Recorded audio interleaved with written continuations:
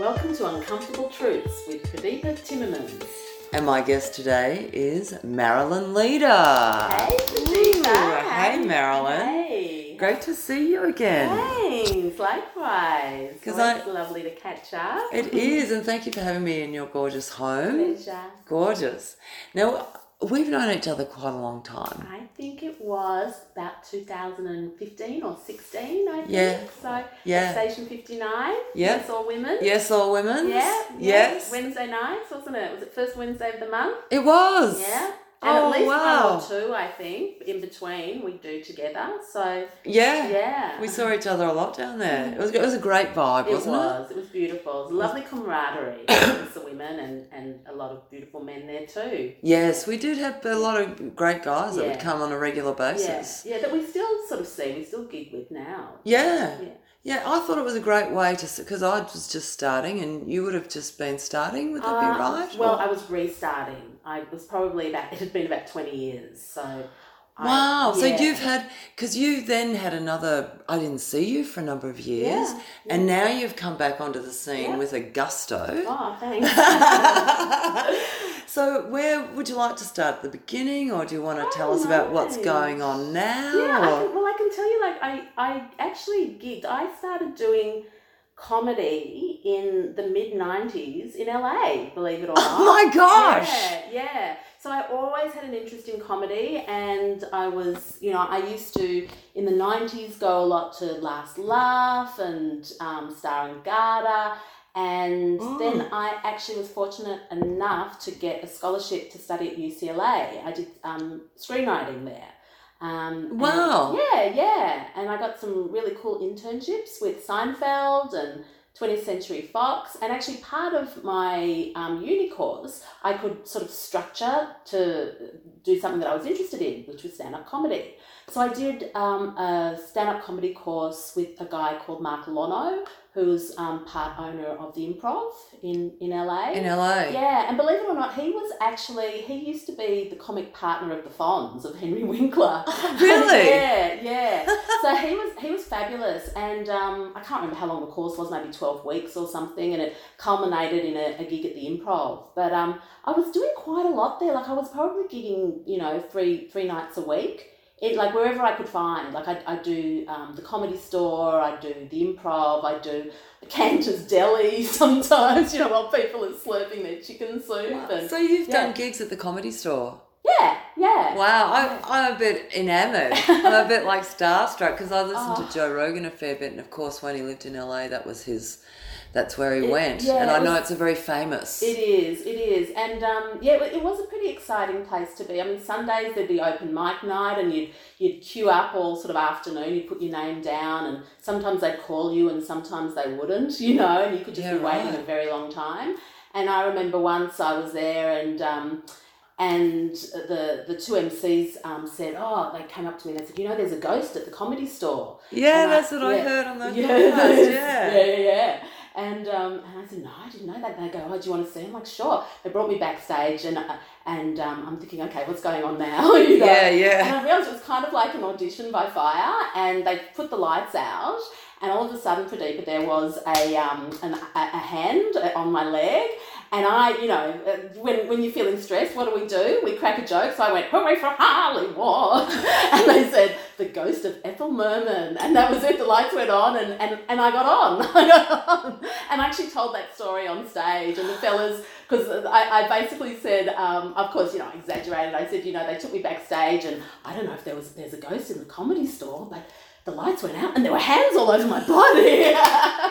And the MC's like, sorry about that. I said, what you got to put up with to get a gig in this town. That was it. That would have got a good laugh, I'm sure. Yeah. But it was, it was quite late, and it was really, you just sort of, you just cope, you just cope. You crack a joke and it just diffuses the situation. So, yeah. But so you had that in the dark and then they put you on stage straight away? Maybe not straight away, but yeah. And it wasn't one of them putting their hand on your leg, was it? Probably. Who knows?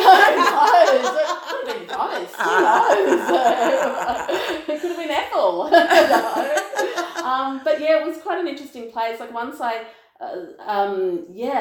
was this rumour going around that there was this this guy that had a television show, was going to be coming to try out some material. His name was Chris. I'd never heard of him before, and I was supposed to be going on, and it was quite late. It was about, I don't know, midnight or something. Anyway, this guy Chris came on, and it was freaking hilarious, and I was so angry, Pradeepa, because he did an hour set, and he was hilarious, and everyone loved him.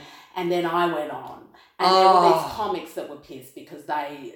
I was up there, this 20-year-old Australian gal who got up and, and I was getting some good laughs. And these guys just started going, fight, fight, fight. And they pretended a fight was happening. And I turned around, they grabbed the mic off me and just started doing their riffs. And what? And then the MC came and just kind of threw him out and said, don't, that's the most unprofessional thing I've ever seen. And then he invited me back the next week. But the comic that did the hour set was Chris Rock. Oh, really? yeah, 1997, I think. And he had a show called, I don't know, Everybody Loves Chris or something. I don't know. Oh, wow. So I was very angry with him. I'm still a bit dark on Chris Rock to this day. For bumping you until you went on at like 1 o'clock in the morning. Can you imagine following Chris Rock? But I want to congratulate you on getting at least a few laughs. Following Chris Rock. I'd like to say that he supported me. Yeah. It's a bit stretching the truth, isn't it? You could say that, yes. Yeah. But that's a very tough gig to have. Yeah. And even getting just a few laughs is a success as someone who's new. I think it was quite, I did quite enjoy working in the States because, I'm the fish out of water.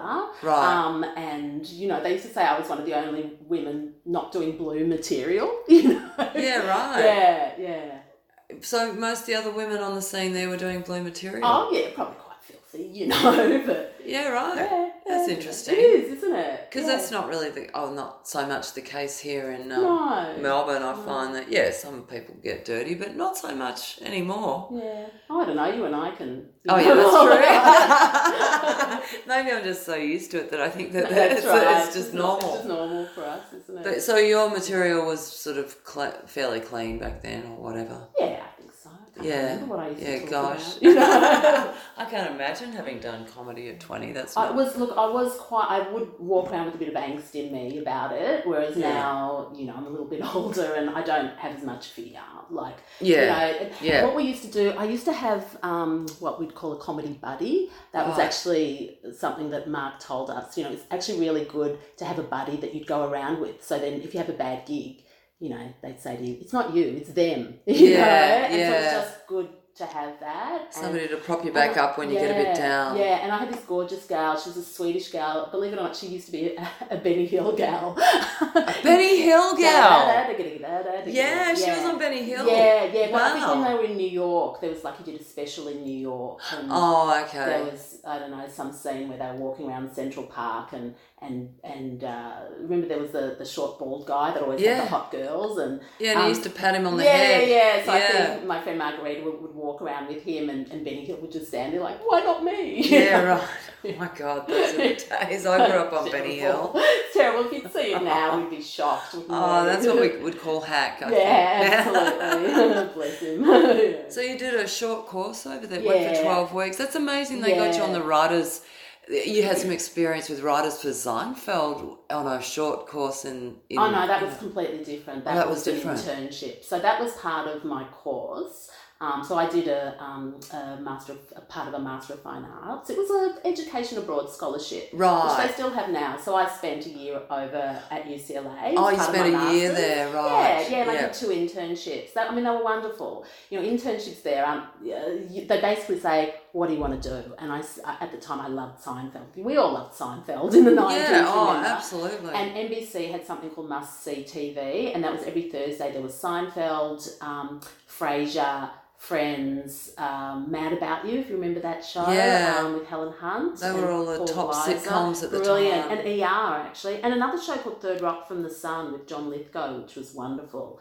I worked in their story department and I was reading scripts, sitting in on pitch meetings and looking for, new writers for shows or new shows. So that was a paid internship, and then I did another one with 20th Century Fox working for Jason Alexander, who played George on Seinfeld. Oh, right. Yeah. So did you meet him? Yeah, of course. I sat at his desk, Yeah. What was your job? Development. It's a big term, development. It basically means you're sitting in on pitch meetings, you're reading scripts, and you're writing something called coverage, which is you summarise the scripts and then you do a page or two of your comments, your feedback. And it was good as a young screenwriter to read new scripts and summarise them, because that's something I do now as for my own projects, but also I lecture at university for film and television. So I is teach, that what you lecture in? So I teach screenwriting and directing at Swinburne. I can be in the second year. So so my students make short films. Wow. Yeah. Wow. So from that time back then, immersing yourself, it's now you're teaching students, Absolutely. Years later. Yeah. It must be very satisfying in some way. It is. I really like it. Like I'm there 3 days a week, and then I also do my own creative stuff another couple of days as well. But part of my work, Pradeep, is also doing research. So so some research can be traditional research where like for instance, early this year, I interviewed. We actually had a special feature for an academic journal on independent filmmaking. Right. And so I interviewed a number of filmmakers, and we wrote a paper about it, and that's been published. But also we can do something called non-traditional research, and that's where my comedy comes in. So if I do a show that's part of the comedy festival, the Melbourne Comedy Festival, which is as it's one of the 3 biggest festivals in the world. Yeah. I actually get I write a 200-word statement, and then I get something called a research citation. So it's equal to writing a 5,000 to 7,000 word article. So yeah. Really? But a heck more fun. So how many words do you have to write? Oh, it depends on the journal. Sometimes 3,000, usually around 6,000 or 7,000 words. Words. Yeah. And you write it about your experience doing a comedy festival show? Look, my traditional research is I do write about comedy, so I write about comedy television, web series, film. I also do stuff on gender. But it's all stuff that I'm interested in. It is quite rewarding, I've got to say. Like it is, yeah. Wow, and that gets published. I'm not familiar with the academic process. So you do this and you write a citation. I've heard people talk about what is a citation. Well, you would have heard, any field you're in, like if you're a psychologist or a doctor, there's published papers. Yes. Like you read things in the newspaper that might quote a paper or might talk about statistics or something. Yeah, right. So it's quoting another publication, a citation. Oh, no, you do. No, the citation is actually... Oh, yeah, it can be. So you do quote... You start off, you'll do a literature review, so you see what's come before you, and then you say, but there's a gap here, there's something else I want to know, and so that's what your paper is about. So so sometimes you might interview people, or it might be a matter of reading, or there's all sorts of things. A scientist would do experiments, there's all, it depends what your interests are, but because you're researching, so depending on what you're researching, whether interviewing or looking up articles or whatever the case may be, would be the best way to do that. Yeah. Wow, so these are skills that you can use in your comedy. For sure. Sounds like it's all like different parts of the one sort of thing. It does all kind of, it does all fit in together. But my background is actually as a performer originally. So straight out of uni, I got into the Buddy Holly story. So I was in the musical and I toured Australia for a couple of years. So that's sort of my background is performing. That's my love. So you were in the Buddy Holly story? Yeah, the original Australian production. That shows how old I am. Yeah. Would that have been in the 2000s? It was earlier than that. It was 92, 93, I think. Oh, wow. Yeah, that shows my age, doesn't it? Well, yeah, I was over travelling in India at that time. Wow. I think I'm a little bit older than you, so you can feel like you're the youngest in the room. Well, similar experiences, really, isn't it? So were you a dancer, a singer, I was a singer, comedic? believe it's, all of the above. Jack of all trades, master of none. So believe it or not, I studied theatre at uni, but I also studied saxophone. So that was my humble beginnings as a saxophonist. So were you in the orchestra pit? No, I was on stage as well. So I played a number of roles. I played Peggy Sue. I sang and danced pretty badly, but sang jingles. I played a character called Candy, which was Buddy's girlfriend. I played... These are reasonable roles. Yeah, they're all kind of little, but they were fun. It was a really great experience, And professional. You would have been paid for that. Absolutely. Wow, that's awesome. And the guy who played Buddy Holly, Jeremy Stanford, is now directing my comedy festival show. So he got into directing, and he's just come back from directing Charlie and the Chocolate Factory. He's just done an Australian tour of that. So it's... Wow. Yeah. I love those kinds of stories. Absolutely. Yeah, when you work with someone earlier on and then you do your own stuff later, and then, it's been decades in between and you end up working together again. That's it. So that time that you spent doing that stuff back there is facilitating your goals and your life now. For sure. That's very exciting. Yeah. And I mean, look, I think deep down, I think I'm like a comedy writer performer. That's really where I feel most at home. But I've also always done teaching one way or the other. I really love working with sort of emerging filmmakers and performers, and I quite enjoy that. Being more of a mentor role. Yeah, I do. I really like it. I love giving feedback, and I thought there's when you're sort of in between gigs and you wonder what would I like to do, and at one stage I thought I could be a theatre critic, but I thought no, I want to do something that's a little bit more positive, because I think criticism is very important, but I like to do it more constructively so that I'm giving feedback, but I'm actually helping. I'm helping rather than crushing spirits. I'm helping young writers develop their craft. Yeah, for sure. And give them honest feedback, but also facilitate their confidence. That's what we're meant to do as teachers. It can be a bit of a tricky role, but I imagine it can be fulfilling when your students really get into it and develop. Absolutely. It's so great seeing them, going, distributing films that they've made in my class, and then, doing the festival circuit and winning awards and, playing festivals. It's lovely. It's awesome. That's spectacular. It's really great. Yeah, great. That's awesome. And so you're doing a show, like there's this big gap though we haven't talked about in between the 90s and now.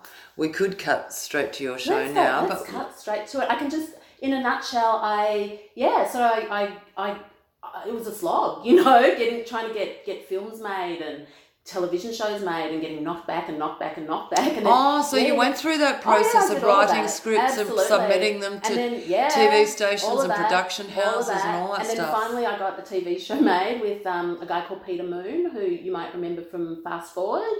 So we did a show for Foxtel called Whatever Happened to That Guy, and it was like an Australian version of Curb Your Enthusiasm. So really? Yeah, so when was that? That was, I think, about 2009, I think. Wow. Yeah. Well, congratulations retrospectively on that, because it takes a lot of effort to get something like that through. But I've put TV pilots together that got so close but just didn't quite get made. And, wow. But that's so common in the industry, isn't it? And you just have to sort of you have to have a few things going at once, I think, so you don't invest too much in one thing. But, well, it's so unpredictable. Yeah.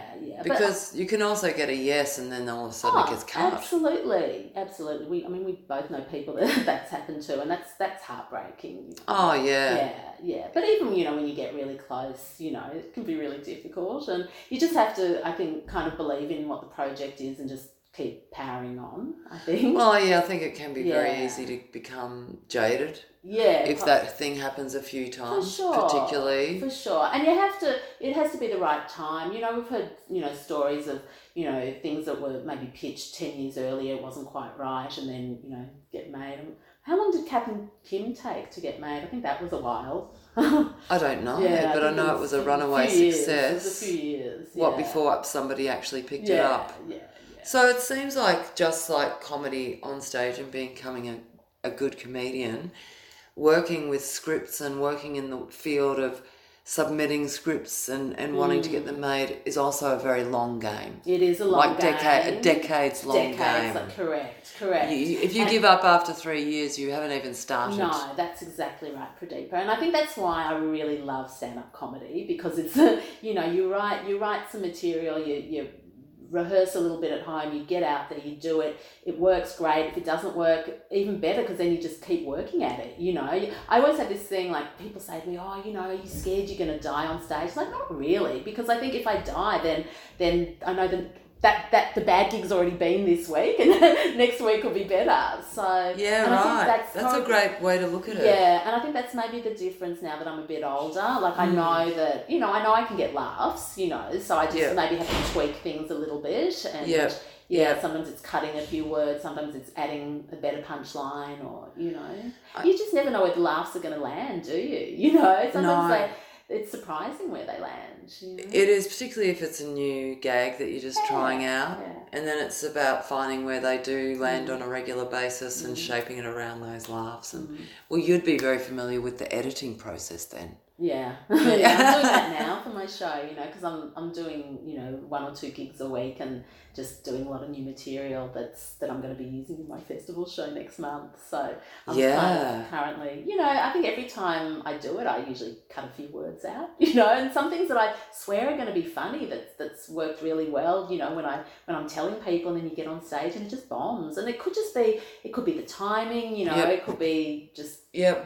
It's strange, isn't it? There are factors that can influence it. Yeah. Do you record your sets and listen back? Yeah, I do. Yeah. And I've started doing something else. I've actually started, because we were talking about this before, when you're rehearsing, it's so exhausting, and you get tired of your own voice. So not only are you on stage, but you've rehearsed that a number of times to make it look effortless, I know. And so I've started actually recording me rehearsing as well. So I've actually started, it's almost like I'll read my script, because there's so much to remember for an hour show or a 50-minute show. It's a big deal. Yeah, and I'm getting a bit tired of just reading it and practicing it that way. So now I've started recording it and then listening back to that. So do you listen back? When I used to go to the gym, and I used to use the technique of writing out these big scripts for my comedy and then cutting it back. I don't do that anymore. I just start with an idea. But I found that very helpful to listen back to it over and over again. It really sunk in. Yeah. That's because I went to Rusden Drama and Media Studies. So it's a similar course. Yeah. I was at Melbourne. And so learning your lines for a script is quite similar to that. And I found that listening was much better than reading over and over again. It really sinks in. Yeah, but the difference is, when you're doing a theatre show, is you've got, it's not a one-hander. It's usually there's other people you're bouncing off. That's when right. When you're doing stand-up, it's just you. It's just you. You've got no cue. No. So you don't have a banter. So we're our own cues, aren't we? You have to kind of remember. The hardest bits are when you're segueing from one bit to another bit. So, yeah. And then you got to... It's also like being a musician, chord changes. Yeah. Because I play guitar, I'm not particularly good at all. I just mainly do open chords. But when I was better and practicing and gigging and so on, there'd be particular chord changes that were difficult, and you'd need to practice that one change over and over again. That's what I find if you're segueing from one bit to the next. I just have to do that one bit over and over again, because otherwise I forget. Well, it's like that, because we're our own instrument as comics, and don't you sometimes get tongue-tied over some words? I've got this one line, it's something about Celine Dion, and that's such a hard name to say. Yeah. The L's, yeah. So to say I think I said listen to Celine Dion, and that's a lot of L's. It's like, see, she sells seashells. So I had to practice doing that a few times. It just became funny. So, But that's part of being professional, is attending to those details, I think. Don't you? Finicky, you know. But those are the kinds of things I find that can throw me. If it doesn't go absolutely. well Yeah. and I can't get it out properly, then I sometimes forget what's next. I know, you have to just make a joke of that. Like, it's You so do. funny. And that's what the audience want to see. They want to see us stuff up, don't they? You know. I guess maybe in some ways. Yeah. Although Or be humble about it, you know. So, if we screw up, we have to admit to it. yeah. You can't pretend it didn't happen. Oh, really? Unless you say, well, that didn't happen. Exactly. Well, it does become the elephant in the room, you know what I mean? Like if you stumble and keep, and I find if you want to keep connected, you've got to admit that shit went down. For sure. And it goes down. It does.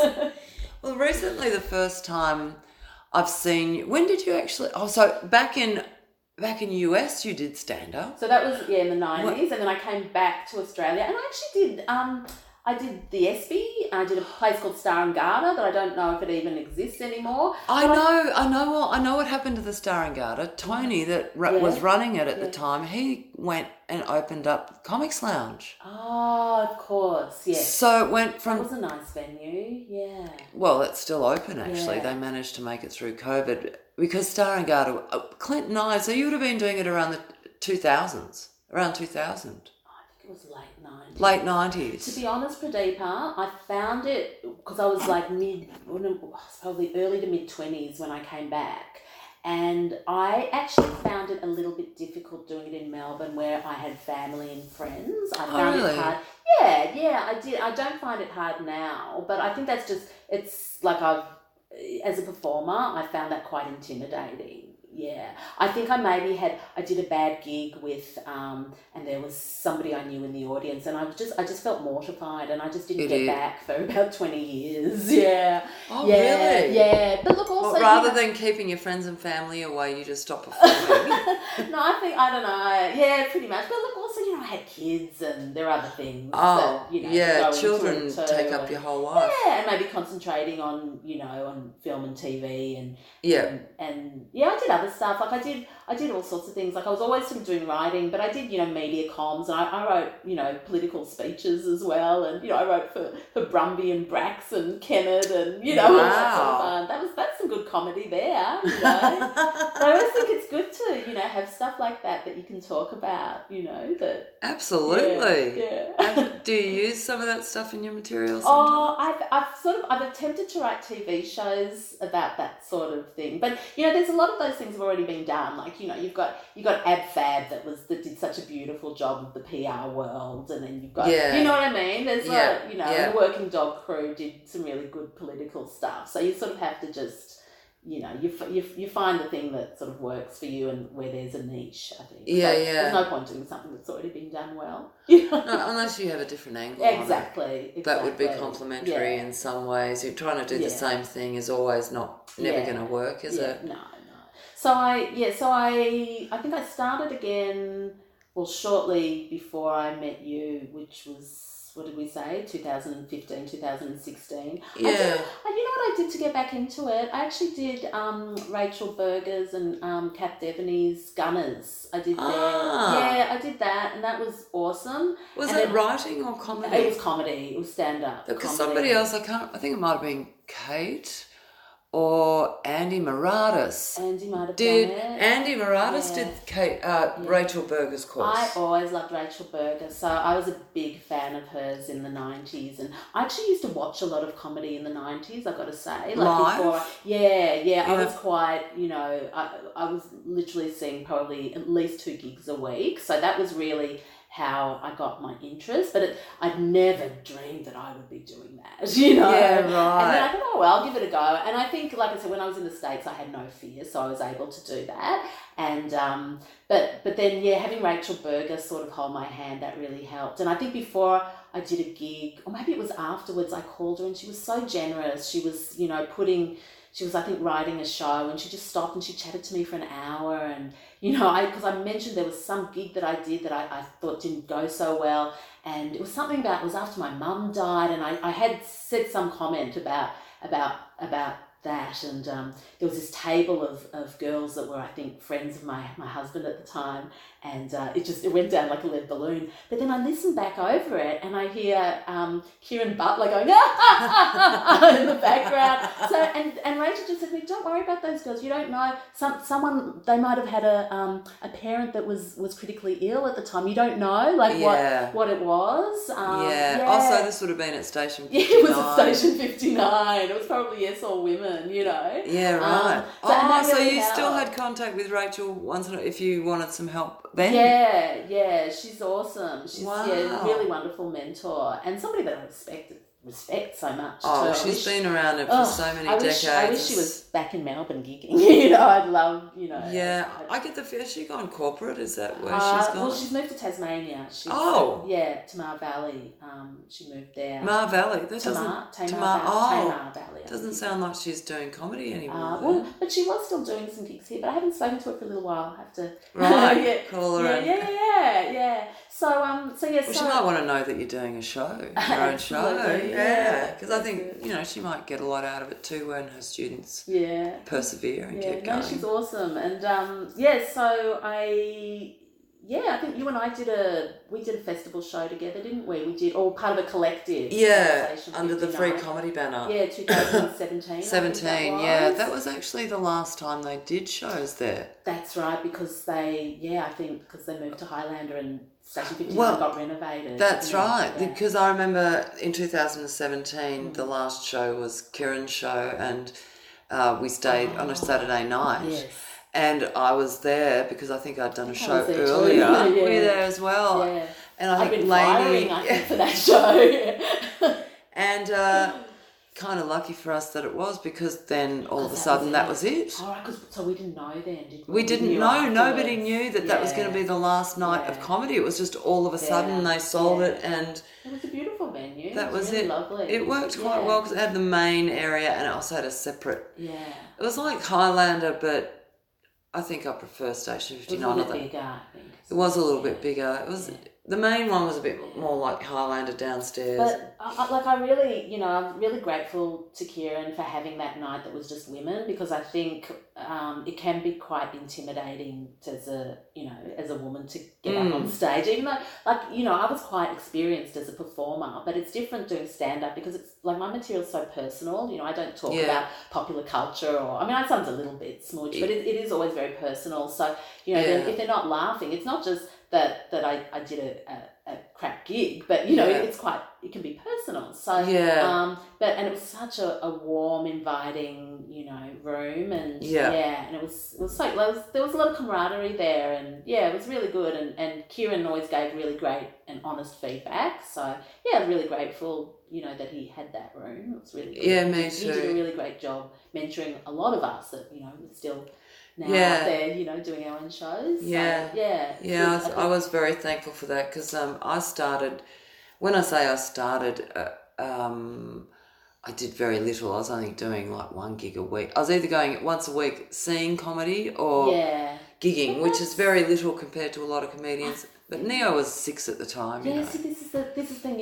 You ask, why there was a break, and when you've got kids, you can't. I mean, in my 20s, I could do 3 gigs a week. I just couldn't do that with children. Now I've got teenagers, but it's still, to get out 3 nights. It's it is a big deal. It is a big deal. So. And when you're working as well, I find it a bit exhausting. Absolutely. But I try and get out like at least, I don't know, one day.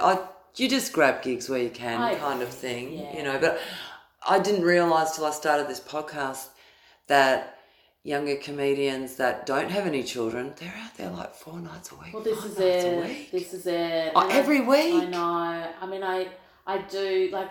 Well, I was doing that myself, but only for a year or 2. Yeah. But that's what it really needs, if you're gonna. Well, I've learnt that. You can do it however you like. True. But if you really want to break through and become a pro comedian, that's what it takes. I think so. Yeah. And that's been a bit of an eye opener, to be honest. Yeah. Doing this podcast, realizing that the people that are getting better and that are getting better gigs and so on are putting in a lot of work. It's allowing yourself to fail too. I think you've got to take chances out there and do do, you know, new material and do stuff that, you know, maybe... Yeah.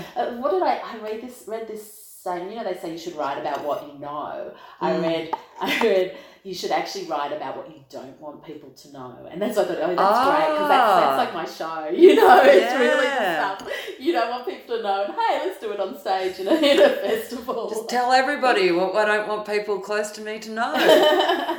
It's a bit like therapy in that way, isn't it? Oh, I don't know. I don't really see it as therapy. No. I just like, you know, I got divorced recently, and, you know, I just been telling some dating stories to some friends, and they were laughing, and so that was like my rehearsals, and, you know, and over lockdown I sort of structured, you know, I'm always writing, so, you know, if I'd say something funny or hear or see something, I'd write it in my you know, in my folio. And then just over summer of, what was it, 2021, I just sort of structured it into a show, and was hoping to sort of get out last year and do some gigs, and, you know, we went back into lockdown, didn't we? We sure did. Yeah, so that's kind of, I guess, why you hadn't seen me perform for a while, I guess. You know, I was sort of writing and, you know, doing stuff in my lounge room, and finally this year I've been able to gig again. So, well, it was great to see you at First Friday. That's where we reconnected. Yeah, that's right. Peter Murphy's and Anna Murphy's room. It's awesome at the Elwood. That was a great night. Yeah, it was really fun. It was.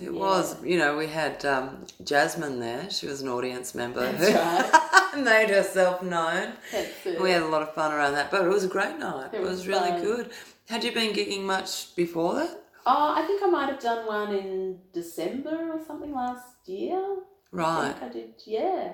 So would you like to tell us a bit about your show? Yeah, sure. Yeah, because I'm intrigued. Yeah, so it's called The MILF Next Door. The MILF Next Door. The MILF Next Door, which, you know... I did see a song at First Friday that's going to be in the show, isn't it? Yes. I loved it. Yes. It was great. Thank you. It's a, I won't say what it is, but it's a classic... a classic 70s rock song that is sort of, it sort of sets the scene. It's sort of like, it talks about the breakup of my marriage.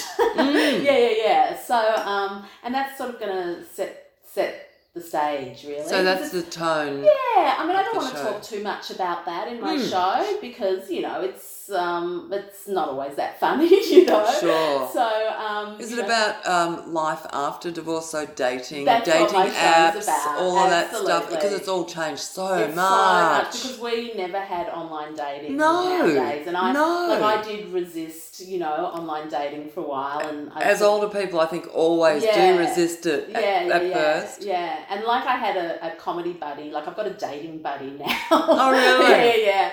And so she sort of convinced me and helped me sort of set up my profile, and I dated a couple of guys my age, but I just didn't like it. You know, they was, you know, quite I sort of said in my show that, you know, they were sort of trying to set the terms of the relationship and assess me for marriage potential before we'd even met. It was all very serious. Really? And I was so frightened of getting hurt, you know. So, wow. Yeah, and I noticed my friend had set her demographics. She's a few years younger than me, but she'd set her demographics a bit younger, and she was showing me the fellas she'd been chatting to. I'm like, hello. So I went a bit younger. I went sort of to 38-year-olds. And then that went quite well, and so then I went even younger, down to 30-year-olds, and it was just, it's quite, I think there was quite, especially in the first couple of years, I didn't really want anything too serious, so it was quite nice, and I think probably the guys, you know, mid-30-year-old guys don't really want something serious either, so...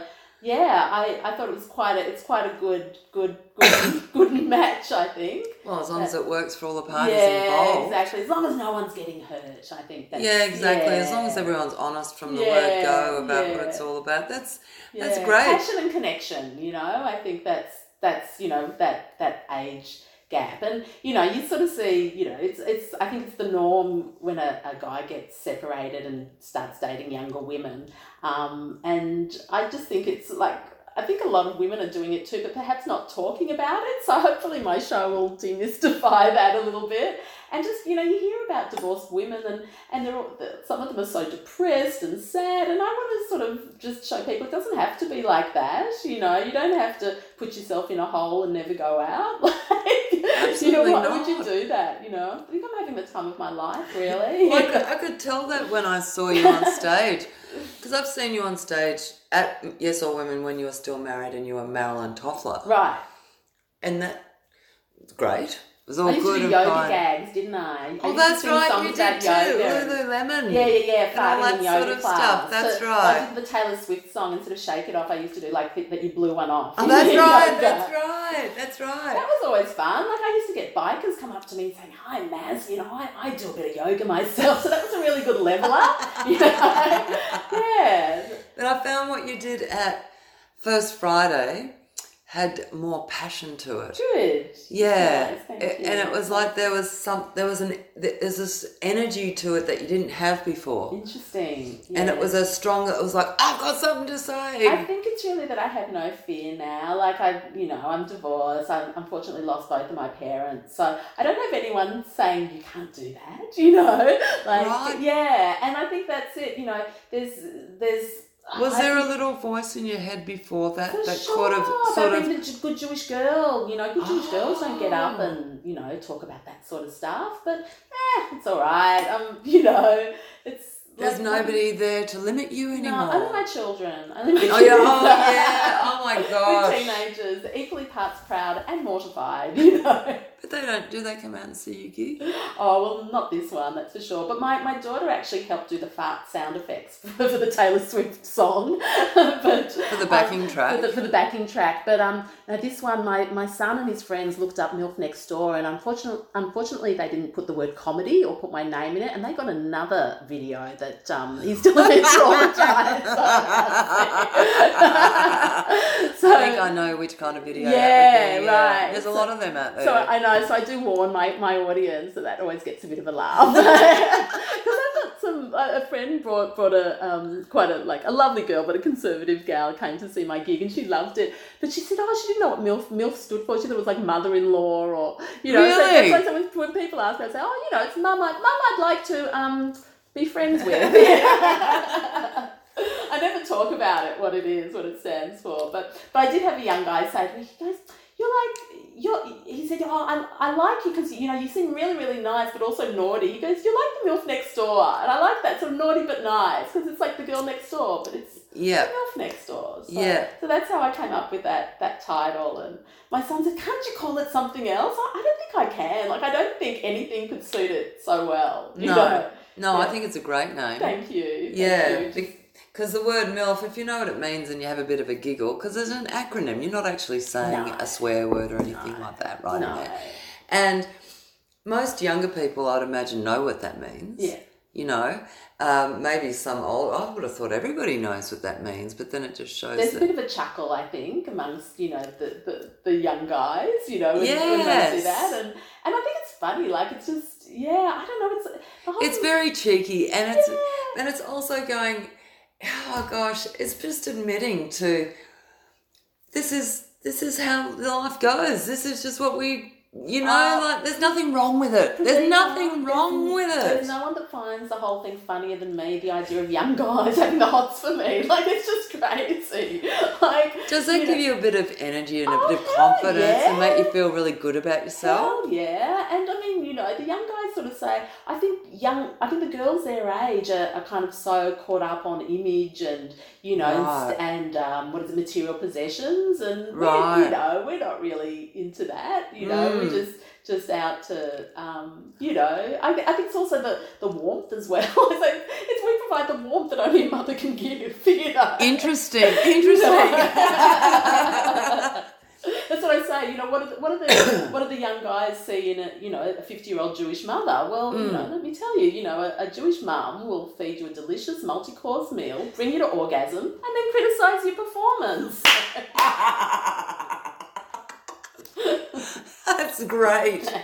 Great. I take it that's in your show. That would have to be in your show.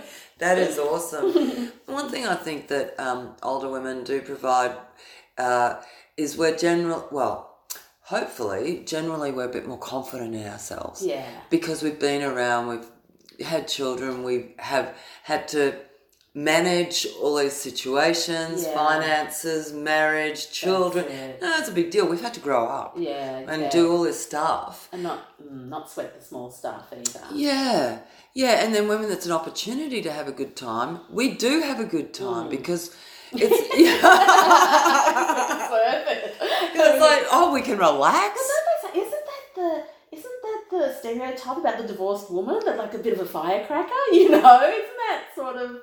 I believe so. I guess so. But I don't know. Like, is that... I mean, surely everyone's got that in them, but maybe, you know, if you've been married for so long, I'm still married, and I find the comedy scene great for getting out and having a good time untethered. Yes, because you're still pursuing your passion. Yep. And then you bring that back to the bedroom. Exactly. Look, if I didn't have comedy and a fun life, I think I'd be quite depressed, to be honest. And I've got to say, it does take a certain fella to be able to cope with that. Like, I've noticed, you know, if I am online and chatting to people, like some guys get quite intimidated by it. The fact... By you being a comedian? Yes, like some feel like they have to compete with me and bring the funny. It's like, nah, like just do it. You know, if you're funny, great, but don't try and be funnier than me. That's like, don't compete with me. That just feels kind of weird, you know. So those ones I'd probably unmatch. But some guys are just naturally funny, and that's lovely. And some guys... But I did once have a guy saying, "Oh my God, you're a lecturer and you're a performer. I find that a bit intimidating." I'm like, "Oh well, you're not for me. You're not for me." We shouldn't have to lessen ourselves to, you know, to make other people feel comfortable. What's that thing about what's that line about the most? What is it that women fear that a guy will murder them. Men fear that a woman will laugh at them. Right. Yeah, that would be at them. At them. If they can't tell the difference. Did I say? Well, no, that's correct. Yeah, no, that is correct. Yeah. That is their greatest fear. Yeah. But if you're being funny, one would expect you to hope to laugh with them. Yeah. Yeah. But then that depends on who the butt of the joke is, of course. That's it. But if they can't differentiate between being laughed at and laughing with someone, and you know, Mimi... who's the last person, Mimi Shaheen, she said in our podcast that she was engaged for a number of years when she was in her early to mid-20s, and she'd make her fiance's friends laugh, and he would just say, "She's not funny." He was not comfortable with her being funny. So it's interesting you point that out as well, that there are some guys who are not comfortable with you being funny. Well, he obviously wasn't for her, right? Well, they ended up breaking up. If you listen to the podcast, it was quite the thing. Yeah. You know, they'd already booked everything. Oh, my God. They'd booked 2 months out. But, have a listen to it. It's quite the story. I'll tell you what. To be able to be herself. Yeah. To be able to do... To not feel like... Yeah. And I think that's what, you know, like, it's very lovely that you said, you know, you felt there was that energy of me performing now. And I think that's it now that I'm a bit older. I do feel like I'm comfortable in my own skin, and I don't mind, like, but Pete Murphy said to me that it's like I have no filter now. I can just say it and it's fine. Like, it's great. It is great. It is a bit liberating being divorced. I can imagine. Honestly, I sometimes step back, even though I love my husband. I've said to him, "You do realise I'd have more time for comedy if I was divorced." But I think also, like, I mean, obviously he supports you, and you know, we want to be together. We make each other laugh. Yeah, good. Well, that's it. You have. I mean, that's and he's not threatened by it, and he makes backing tracks for my shows. Wonderful. And, you know, I mean, laughter's such an aphrodisiac too, isn't it? You know. Well, not when you're right there at the moment. I have had it that I've had a funny thought right in the middle of it, and it puts me off. Oh, you're gonna laugh. Sex is funny. It can be. But it definitely is a wonderful way to connect with your partner. Yeah, for sure. You know, and our son gets in on it. We make up silly songs, and, you know, it keeps you bonded and it keeps you together and all that kind of stuff, you know. Yeah. But you're definitely not the only person that has been inspired by being recently divorced. If you look at Nikki Barry and Lucy Best and Justine Sless. Yes. That is her surname, isn't it? Justin First. Yeah. They're doing a show together. They did one in the last comedy festival or Fringe festival. It's called Unbridled. Oh yeah, we'll have to check that out. Yes, a different kind. I think it's got a different tone to your show, but it's definitely about life after divorce. Yeah, good. And that there is still life after divorce, and that you're not lessened by divorce. No. You know, which I think people get worried about that. I actually felt the opposite. I felt like it was. We split up just before lockdown, and I did feel kind of like the weight of the weight was lifted from my shoulders, and it was kind of nice then being in lockdown, with the kids, and it was kind of it was a joyous time, So you were here at home with the kids during lockdown, because you've got your kids are now 16 and 18. Did you say?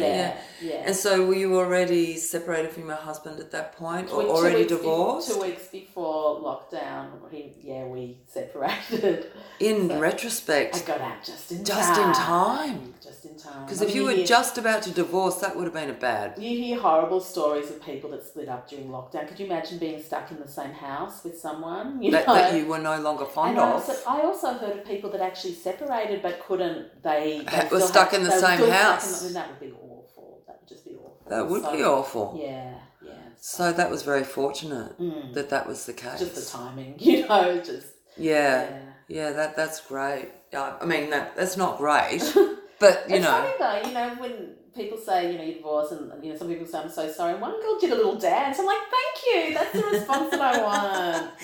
Well, I remember when Justine Slest first told me she'd gotten divorced, and my response is always, oh no, and she looked at me and she goes, it's okay, Pradeepa. It's okay. She was accompanying me. Sometimes people would be like, they'd do the face and they'd see me beaming, and they're like, oh, you're happy about it. Oh, so you're okay. Yeah. It's all good. It's not all good. You know what I mean? I didn't mean that. Through. I think the hardest part is the leading up to it, but then once the decision's made, then it was definitely the right choice. So. Well, what I mean by it's all good is you're not suffering terribly. Yeah. I guess. Yeah. Look, I don't know. It's not all good. That was a bad thing to say. I'm sorry. But you're getting through it. Well, I think laughter is much better than anger, isn't it? Yeah. Well, you can fuel anger in different ways. And, there was a time, during the process that I was quite angry about certain things. But, I've always been the sort of person that, I think I have a good sort of mental state, that I'm able to laugh about difficult things, and what's the best way to get through them? Yeah, have my good support network, my good gals that are sort of there that I can laugh with and cry with and all of that. Well, that makes all the difference, Absolutely, doesn't it? Yeah, it really does. And the other thing is that the fact that you're a lecturer and you've got your own career. Yeah, true. I think people that are more dependent on another person to find, that they don't have their own income, it can be a lot more difficult. Yeah. So did you find, so has that been the impetus for your show, that this whole experience, was anger, was that a driving force at all? I find sometimes it can be. Maybe, some of my jokes have come out of maybe a place of anger, but it's not an angry show at all. No. It's not angry at all, but it's just the way I process. Sometimes I can laugh at maybe inappropriate moments. Yeah, we all do. My mum used to do it too. We'd be at funerals and she'd be trying to make us laugh. I was like, stop it, mother. It's really very inappropriate. But anyway, I don't know. It's just something. I think it's us Jews have that in us. Laughing at a stressful moment. Yeah. I think that's how we've survived persecution, is to be able to laugh about things. So yeah, I don't know. Literally, I just write things down and I'd just say things to my friends and they'd laugh and I'm like, okay, that's funny. Okay, I'll write that down, and it is and then I've structured it into a show. I've got a good instinct with the shape, shaping of things, and I wondered with all those scratchy notes, would that make a show? But somehow it did. I haven't used much of my old material. I've just used the Amy Winehouse Rehab song that I that you might remember. Do you do a parody of that? Yeah, it was like instead of trying to make me go to rehab, it's like the guys tried to make me do anal, but I said no. So I used to use that like... I do remember that. Yeah. So I put that in the show, but it's more like looking back. Like now that I'm 50, I want to be more sexually adventurous, but I'm attracting younger guys that respect me too much. But when I was younger, it was a different story, and then I launched into that song. So I think that's all. Oh, there's a little bit... I think one of my opening lines is perhaps the old show, but yeah, pretty much it's all new materials. That's so awesome. You just seem unleashed. Thank you. I feel a bit unleashed. Untethered. Yeah. Unhinged. It's all. I think it's all a good thing. I think we need to be free. Yeah. And that's a great, it's almost like a dam bursting in sort of a way. Yeah. And you've got all this creative energy just flying out. I'm really looking forward to your show. Oh, thank you. Thank you. I'm looking forward to yours too. Oh, yeah. And also having you MC on Tuesday night. I'm looking forward. At King of Tonga. King of Tonga. Tell me more of how has this occurred? You've come back onto the scene with a new show and a room. All this fresh, unbridled, untethered energy. Yeah, well, I guess I was looking for a venue for my show, and I ended up I visited King of Tonga, and I really loved the room. It's such a warm, beautiful tiki bar, we call it the Tonga room. Yeah. And I thought it wasn't quite right for my show. I'm actually doing my comedy festival show at the Classic Cinema Jazz Bar, Classic Southside upstairs, a really gorgeous intimate bar. Where is that? I've not heard of that before. Elsternwick. Well, Elsternwick. Yeah, there's the Classic and the Lido, and that's there's one in Belgrave as well. But yeah, the Classic. The Lido does comedy, don't they? Yeah. And I'll be at the Classic Cinema upstairs in Elsternwick. Tuesday and Wednesday during the festival, and then the 21st and the 23rd will be a Thursday and Saturday. But yeah, I'll be on for 3 weeks there. But that's great. Well, I'll put all of that. I'll get you've got a poster. I've seen your flyer. It's great. It's gorgeous. Thank you. Me in the kitchen. Yeah, and we can. I'll put that image up with our selfies. Thank you. When I promote the podcast, and I'll put a link to your show. Thank you, darling. And bring your flyers on Tuesday. So Tuesday nights at the King of Tonga. Like I said, I love the room, and a lot of comics wanted to try out new material. So we've just every Tuesday leading up to the festival, we've got different comics.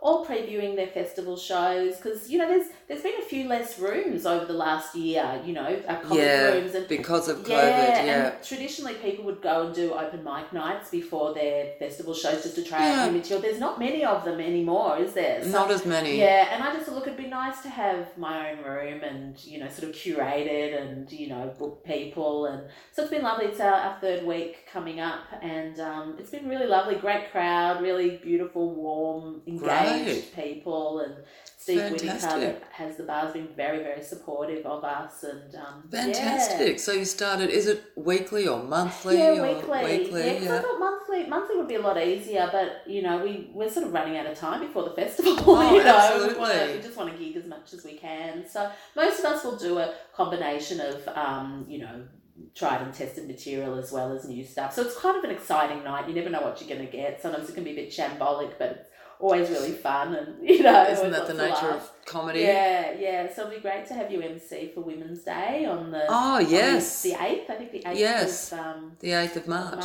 Yeah. Well, thank you for inviting me to MC. I'm wonderful. Very happy to do so. Thanks for agreeing, babe.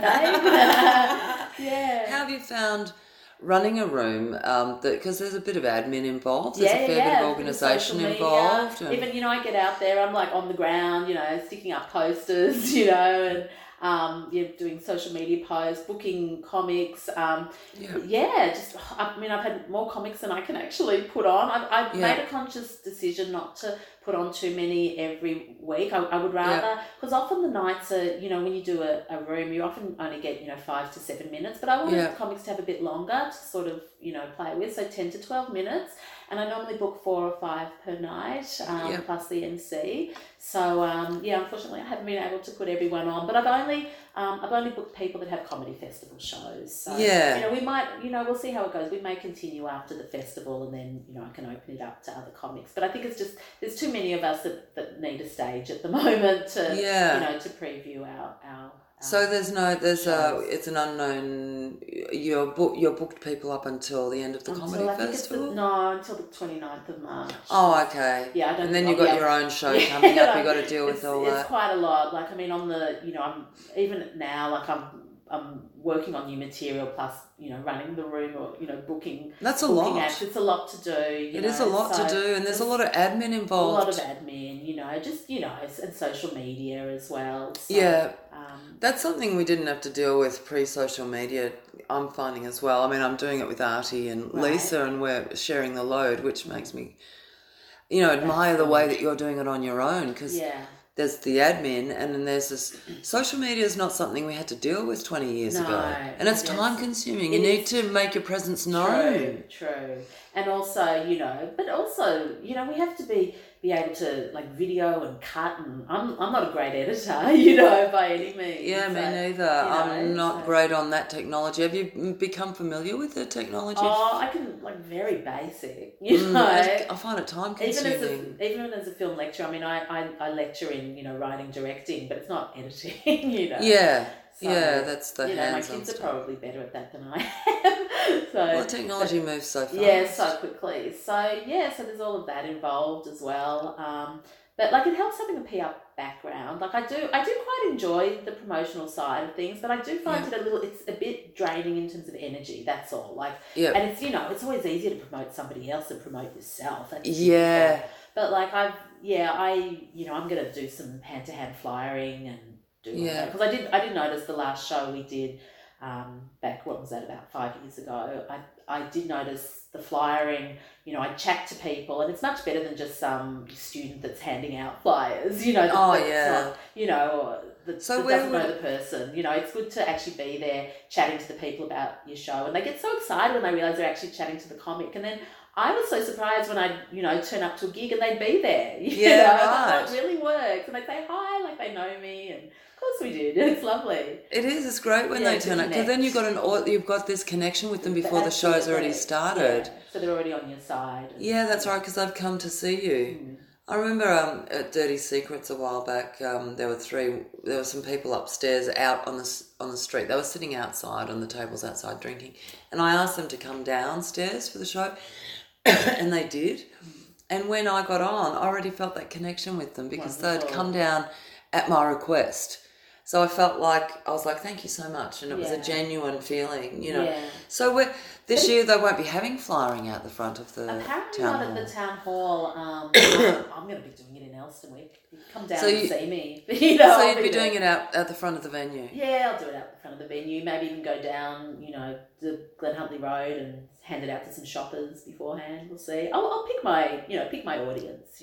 I'll see what films are coming out and see if I can get a good, a good audience fit to hand them out to. So what? Because the. Well, I guess, I'm thinking, well, who would be interested? I'm thinking, well, what sort of crowd's going to be interested in, a 50-year-old mum talking about dating? And I think I think because I think mine's got a fairly wide demographic, because there's the young guys as well. So the young girls, and it's like, oh, that's like my mum. That's funny. My mum talking about dating. My mum talking about sex. Wow, that's kind of funny.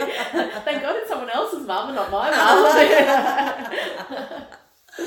So do you do stuff, like, do you post photos of yourself and stuff on social media leading up to it? Well, yeah, I've got my promo shots, but also, shots of gigs that I've been doing. And so you do a little bit of that. Yeah, got it. Yeah, I do that. Yeah, for sure. And I'm just also thinking, like, there's that balance, because I'm promoting the room at Tonga, and now we've sort of got the crowd there. Now I'm going to have to, because it's a month before Comedy Festival, I'm going to have to bump up the the promotion of my festival show now. Yeah. So it's really time to get out and do some of that. Yeah. It was just when because we've both done shows under the Free Comedy banner. And I think back when in 2017 it was still more flyering. But I find as time's gone on, because that's 5 years ago, believe it or not. Yes. Social media in my experience, has become so much the dominant promotion way of promoting. Yeah, I think so too. Not saying that flyering isn't effective, because clearly it is from what you said, but I just found that the people that also had a handle on the social media were getting doing like full houses and stuff like that. And it's like, wow, there's that, but that takes something. Photos, I think, are a bit easier. Actually doing the videos, then you got to do that, the editing, as you were saying. And I've tried my hand at it and done it, but just found that because I'm not learning it at a younger age, it's taken me longer to learn. Yeah, but I'm going to do that this week. I'll put up like a 2-minute video, I think. Because I've done some nice gigs and, and you have to pick the right bit too. Like, you don't want to give away too much. No, that's true. I think it's got to be short and just a bit that sort of sums up your show. So I've had some thoughts about what I'm going to use. Actually, I think I'm going to use one of the ones from Elwood. To look back. Most of the time I video stuff just for me, just for my, for the development of the show. But I think there's some bits that I might use too. And also I've seen there's on the actual Melbourne International Comedy Festival site where they list all the different shows. You can put a podcast in there. We should definitely. So, I've got to ask the people that I'm not sure whether you can put up a specific episode or just a podcast and all of its episodes. So I guess I need to get... have a link. Oh, no, you can have your link to it online. You know how they've got all the... They've got, Facebook, Insta, Spotify. I don't know if Spotify's one, but... But there is one, there is a bit there at your listing where you can upload a podcast. So if you don't have another one to upload, you could upload Uncomfortable Truths. Cool. I should probably contact all my previous guests and ask them to upload it. Absolutely. But there's also a place you can upload a video. Yes. And I've watched Unbridled, for example, and they've got like a 1-minute video of the three of them on stage. Saying who they are, so a little bit of their show, just a little snippet. I saw Mimi did a good one this week too. She put up something that I think she did at the Comics Lounge, and it was just perfect. Oh right, connected to her listing. Yes. I think it came up on Facebook, but I think it was part of her listing. I think she just put it up this week. So it's like the comedy festival are also becoming savvy to the fact that little video clips and little podcast clips can give people an idea of what your show's about, to decide whether they want to come and see it, which makes sense, doesn't it? And I like the photos too, how they have the photos scrolling through. It looks really cute, so the photos become like a little film as well, Oh, I haven't seen that function. Have you seen that? If you have if you've loaded a few different photos, they move through it. And it's really cute, I'll have to have a look at ours and see what's going on. So what I'm also seeing is that it's a bother learning all the technology, but if you do, it can be of great benefit, which is making me keep having to learn stuff. Maybe that's the next course you and I do. We'll do. What course is that? We'll do an editing for social media. We should do. Do they actually have courses? I'm sure they would. Online courses? I don't know. We'll find something. or we get our kids to teach us. How about I get our kids to run the course. If anybody out there knows of a editing for social media course, please let us know. Oh yeah, how are we going for time? Oh, we've still got time. Got heaps of time. By the way, the banana cake you made is delicious. Thank you. I was supposed to have it when it was warm, and we've been chatting so much. I was so impressed when you said I'm baking, and I'm like, oh my gosh, she's baking. I know. Have to keep up that MILF image of the mum. So do you feed? That's a question when you have a date with a younger man. Do you sometimes feed him? Okay, so lockdown, that was because I was seeing a guy for about a year, and our first date was actually a walk. Remember we all yes, used to do with a mask on? The mask walk, with the dog, the dog was the chaperone. I saw many of those people in the park. And you could always tell. We were all walking around with coffee cups filled with cocktails. It was great. I loved it. That Ormond Road Elwood was doing a great trade with that. And then we did actually come back for dinner.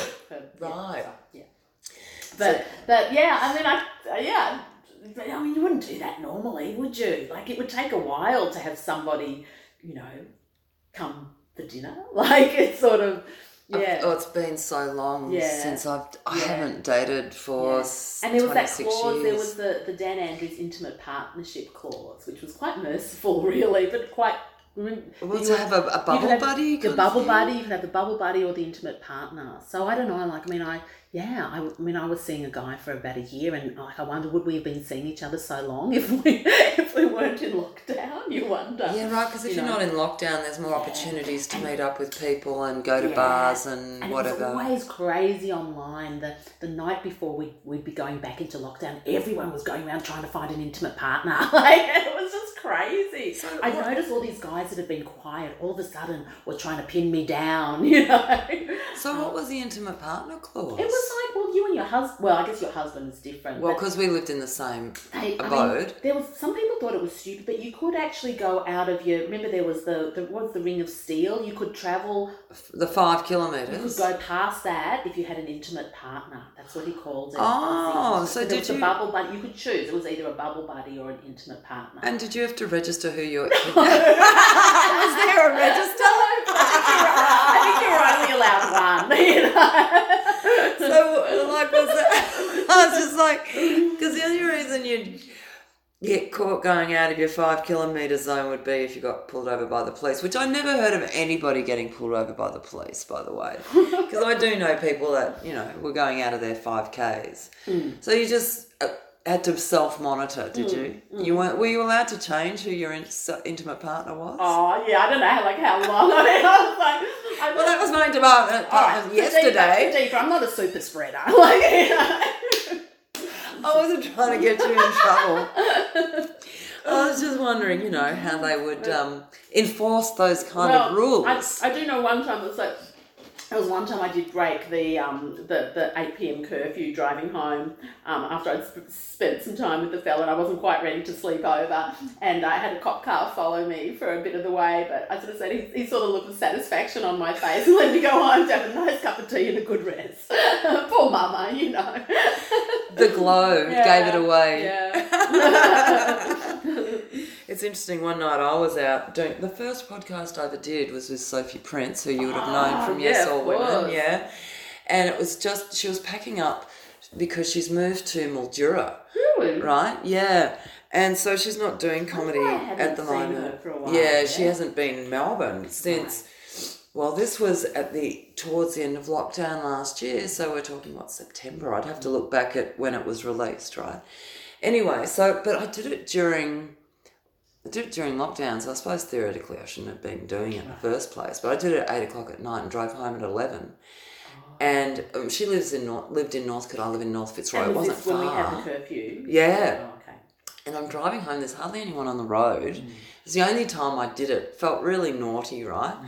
Anyway, no cops all the way home. It was only a 15-minute drive. Until I pulled into my street. Oh, really? Yeah. I pulled into my street and I'm in a terrace house, so we don't have a driveway or a garage or anything like that. So we have to park on the street, right?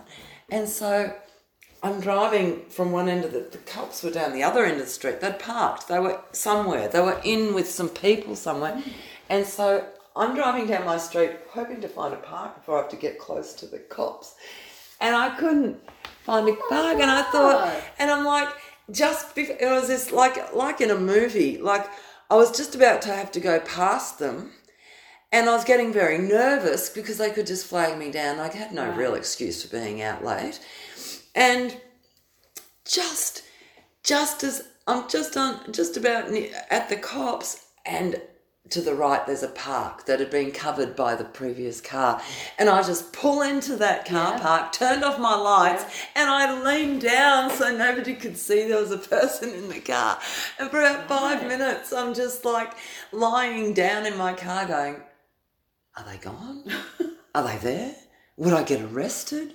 Am I being silly? Like, I didn't know how much they were enforcing that curfew. Because you could go, for work. Like, I had to get, I had to take one of my kids to, they've got an after-school job at KFC that would sometimes finish, the shift would finish at 8, and so I'd have to pick them up, and drive after 8. Yeah. But I'd get a little permit. Every week they'd send me a permit. So, KFC would give you a permit? Yeah, I think it was, one of my kids would That would showed email that the it. shift hadn't finished till 30 and all that so stuff. the first few times I did that, I felt a bit odd, but there were always cars on the road, so there were people driving. There was the odd car when I drove home that night, and I know. Look, I'm not going to name the person, but a friend of mine was walking around the city late at night, Right. and he said he walked past police and they didn't even bother him. I must say, I do look back on that time with a bit of nostalgia. The simpleness of it all, wasn't it? It was like a simple time, It really was. Got to, regroup with your family, at home, and things were uncomplicated.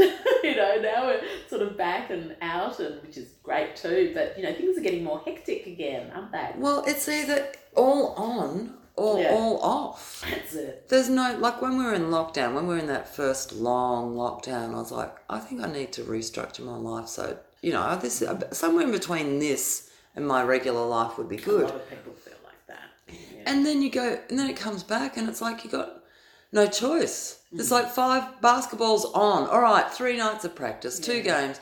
Oh, gigs are out. Oh, we're on. Great. We've got a lot to make up for, haven't we? Yeah. There doesn't appear to be a middle ground. And I do look back sometimes with nostalgia. In fact, I found it harder coming out of lockdown than going into lockdown. Right. And I'm not one of those people that's addicted to gigging. I can easily go for quite a while without gigging, but it's when I see everybody else is gigging and I'm not, that's when I'm like, I've got to get back there. That's where you get your FOMO. It's FOMO. Because I used to be like, and I still am, like I'm quite a social person, but I'm actually fine with staying home now. I don't feel like I have to go out, all the time. Yeah. And I quite enjoy staying home and, working on my show or putting on Netflix or something, and it's quite normal. Like it's fine. It's fine. I feel that way as well. Yeah. I could easily just stay at home and keep watching House of Cards with Clinton Neo and all that sort of stuff. But there is that feeling if I was to do that, and I suspect if you were to do that without having something on the go creatively, you'd feel like you maybe were stagnating. Okay. Do you feel like that a bit too? Oh, just like when, I had COVID. We both got COVID at the same gig. Oh, we got it at the same gig. Yeah, we did. Same microphone. Camaraderie. Camaraderie to the we'll nth always degree. have COVID. Share and share alike, eh? Yeah. And I was too sick to work, but I wasn't too sick to watch Netflix. But that it's draining. I think when your life is just centered around Netflix, it's quite you miss human contact, I think, when you're at home for an extended period. So I was quite happy after that week to get out again. Oh yeah, me too. Have a bit of strength back. Well, I think the difference I found quite a difference between being at home when everyone was at home and being at home with COVID when everybody else is still doing their thing. Right. I felt like how they call it some people have called it the Great Reset. Oh. I actually call it the Big Rest. Big rest. That's death. The Big Rest.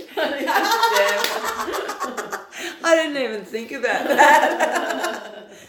Well, to me, it was like a big rest because there was nowhere you had to be. No. There was you didn't have to take the kids to school. Didn't have to make lunch. Didn't do any gigs or feel like I was missing out on anything by not doing gigs.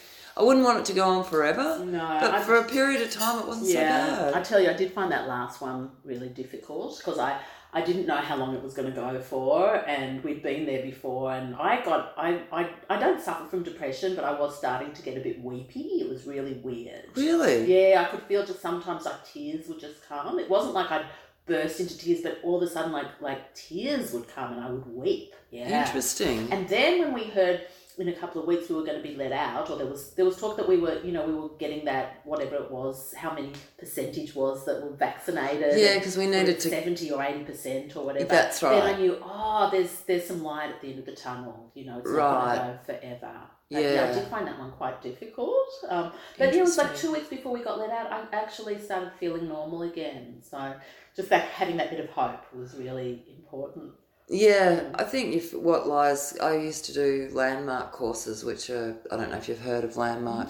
It's self-development sort of stuff, becoming aware of yourself and what, we found them very helpful. Clint and I were going through a difficult time, fighting a lot and it helped us be responsible for ourselves and what's under the surface and stuff like that.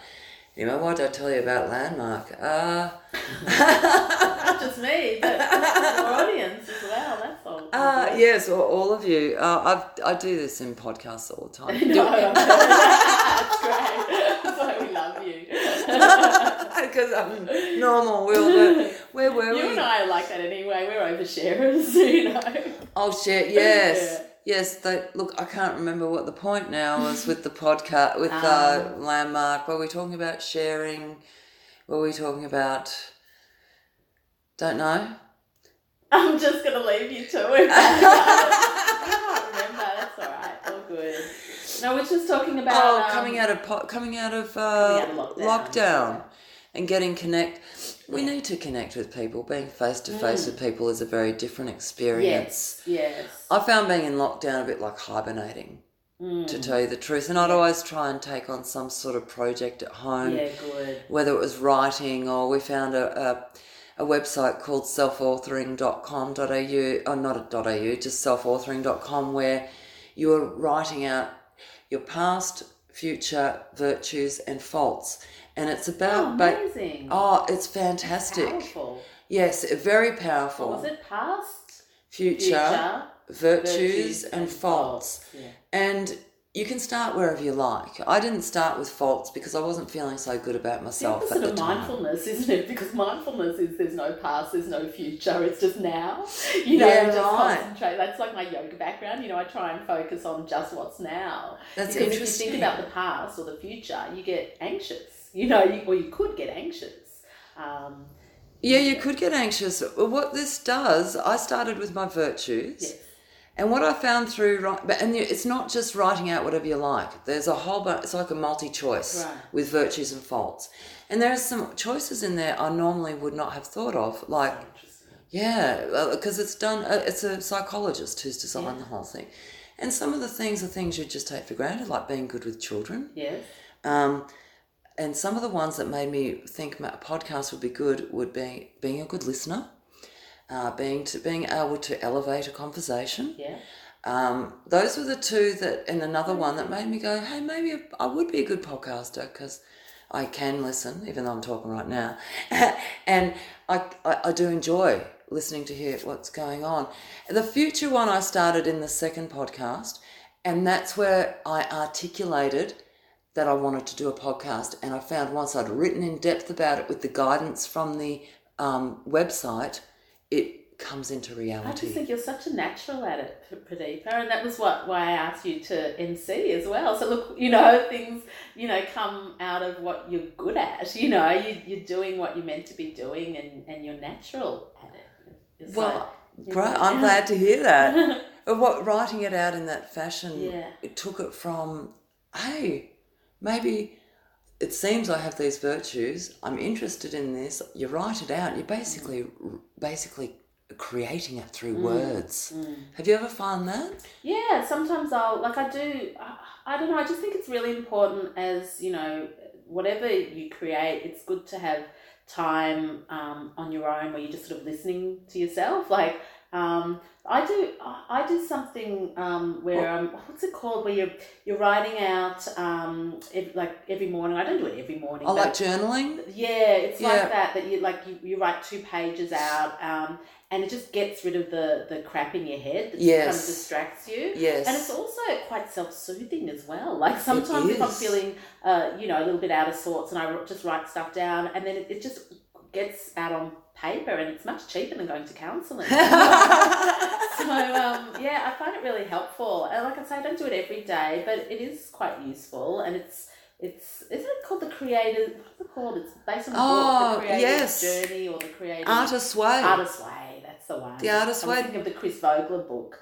which is the Writer's Journey. It's a different one. But yeah, the Artist's Way. Yeah, and it is, it's really helpful. Whatever you don't have to be a writer to do it. You know, you could be a painter, but it's just about getting getting the crap out of your head and onto paper. And it's not something that you read back on. It doesn't have to be, it's not Shakespeare, you know. No, I've sometimes, if I've had a problem with somebody, I've written out the whole scenario, not sent it or anything like that. Never sent it. I had a terrible family situation that went on in 2019 for about a year.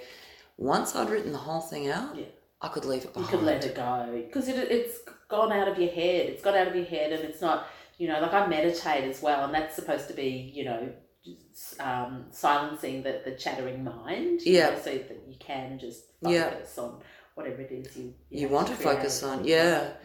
And I think with this the self-authoring course, the way I wrote about the podcast, it was very structured. There were specific questions that he had asked that you'd need to write about, including stuff like, what do you think could get in the way of this? Where you've got to look at yourself and go, well, where am I going to get in my own way?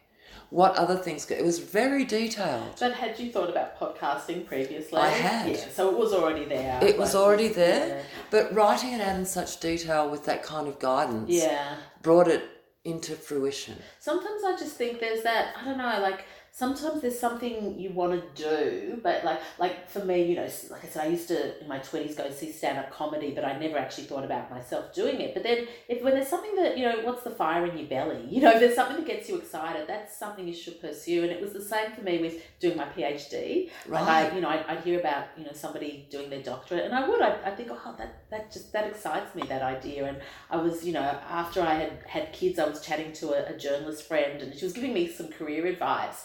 And I was also thinking, oh, maybe should I become a journalist? And then I mentioned PhD, and she said, Marilyn, that one thing that you're saying, that of all the things you're saying, that's the one that I think resonates.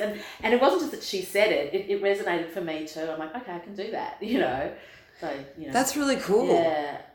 I think sometimes we're scared to pursue those things that, you know, what is it they say, the fear of failure. But, you know, it's just, you just got to do it. Life's too short otherwise. Like, it is too short. And what are you going to fail? Like, failure is just, you know, it's just, you don't fail. Like, if you have a go, it's the journey is part of it. And I think that's people that succeed are the ones that can, you know, like in comedy, for instance, you have a bad gig, but then you get back up there again. And absolutely. You know, absolutely. I mean, failure is a part of the process. Yeah, for sure. Not meeting the goal, not meeting your immediate goals. That's what failure is. Yes, that's it, isn't it? Not having a go, that's failure, isn't it? But I think the ultimate failure is giving up because...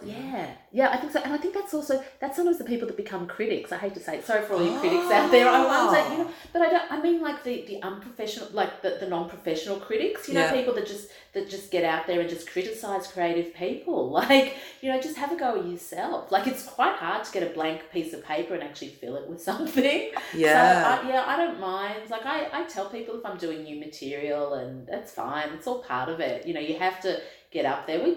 Brett Hunter and I were the first night at King of Tonga, you know. We both did new material, and, you know, it didn't go as well as some of the other stuff that of course. You know, but it's fine. Like, you know, so did you just let the audience know it was new? Yeah. And they were forgiving. Yeah. It's better to tell them, don't you find? But I think it's exciting seeing comics do new stuff. I love it. Like, me too. I used to I love going to the same venue. You know, this is before I was a comic. I used to like watching, and I think that was part of my development as a comedian, was watching other people develop, you know, and seeing how absolutely. That's how we start. You know, hearing the same routines every night, you know, like from other comedians and seeing how they're working on it and stuff. So I'd see them do the same stuff. You know, Last Laugh, they do, I don't know how many shows a week, but I go every night, you know. Wow. It was great seeing that, you know. Wow, so you were already kind of studying it, so to speak, back then. I think I was. I probably didn't know it at the time, but I definitely did have a really strong interest in it, for sure.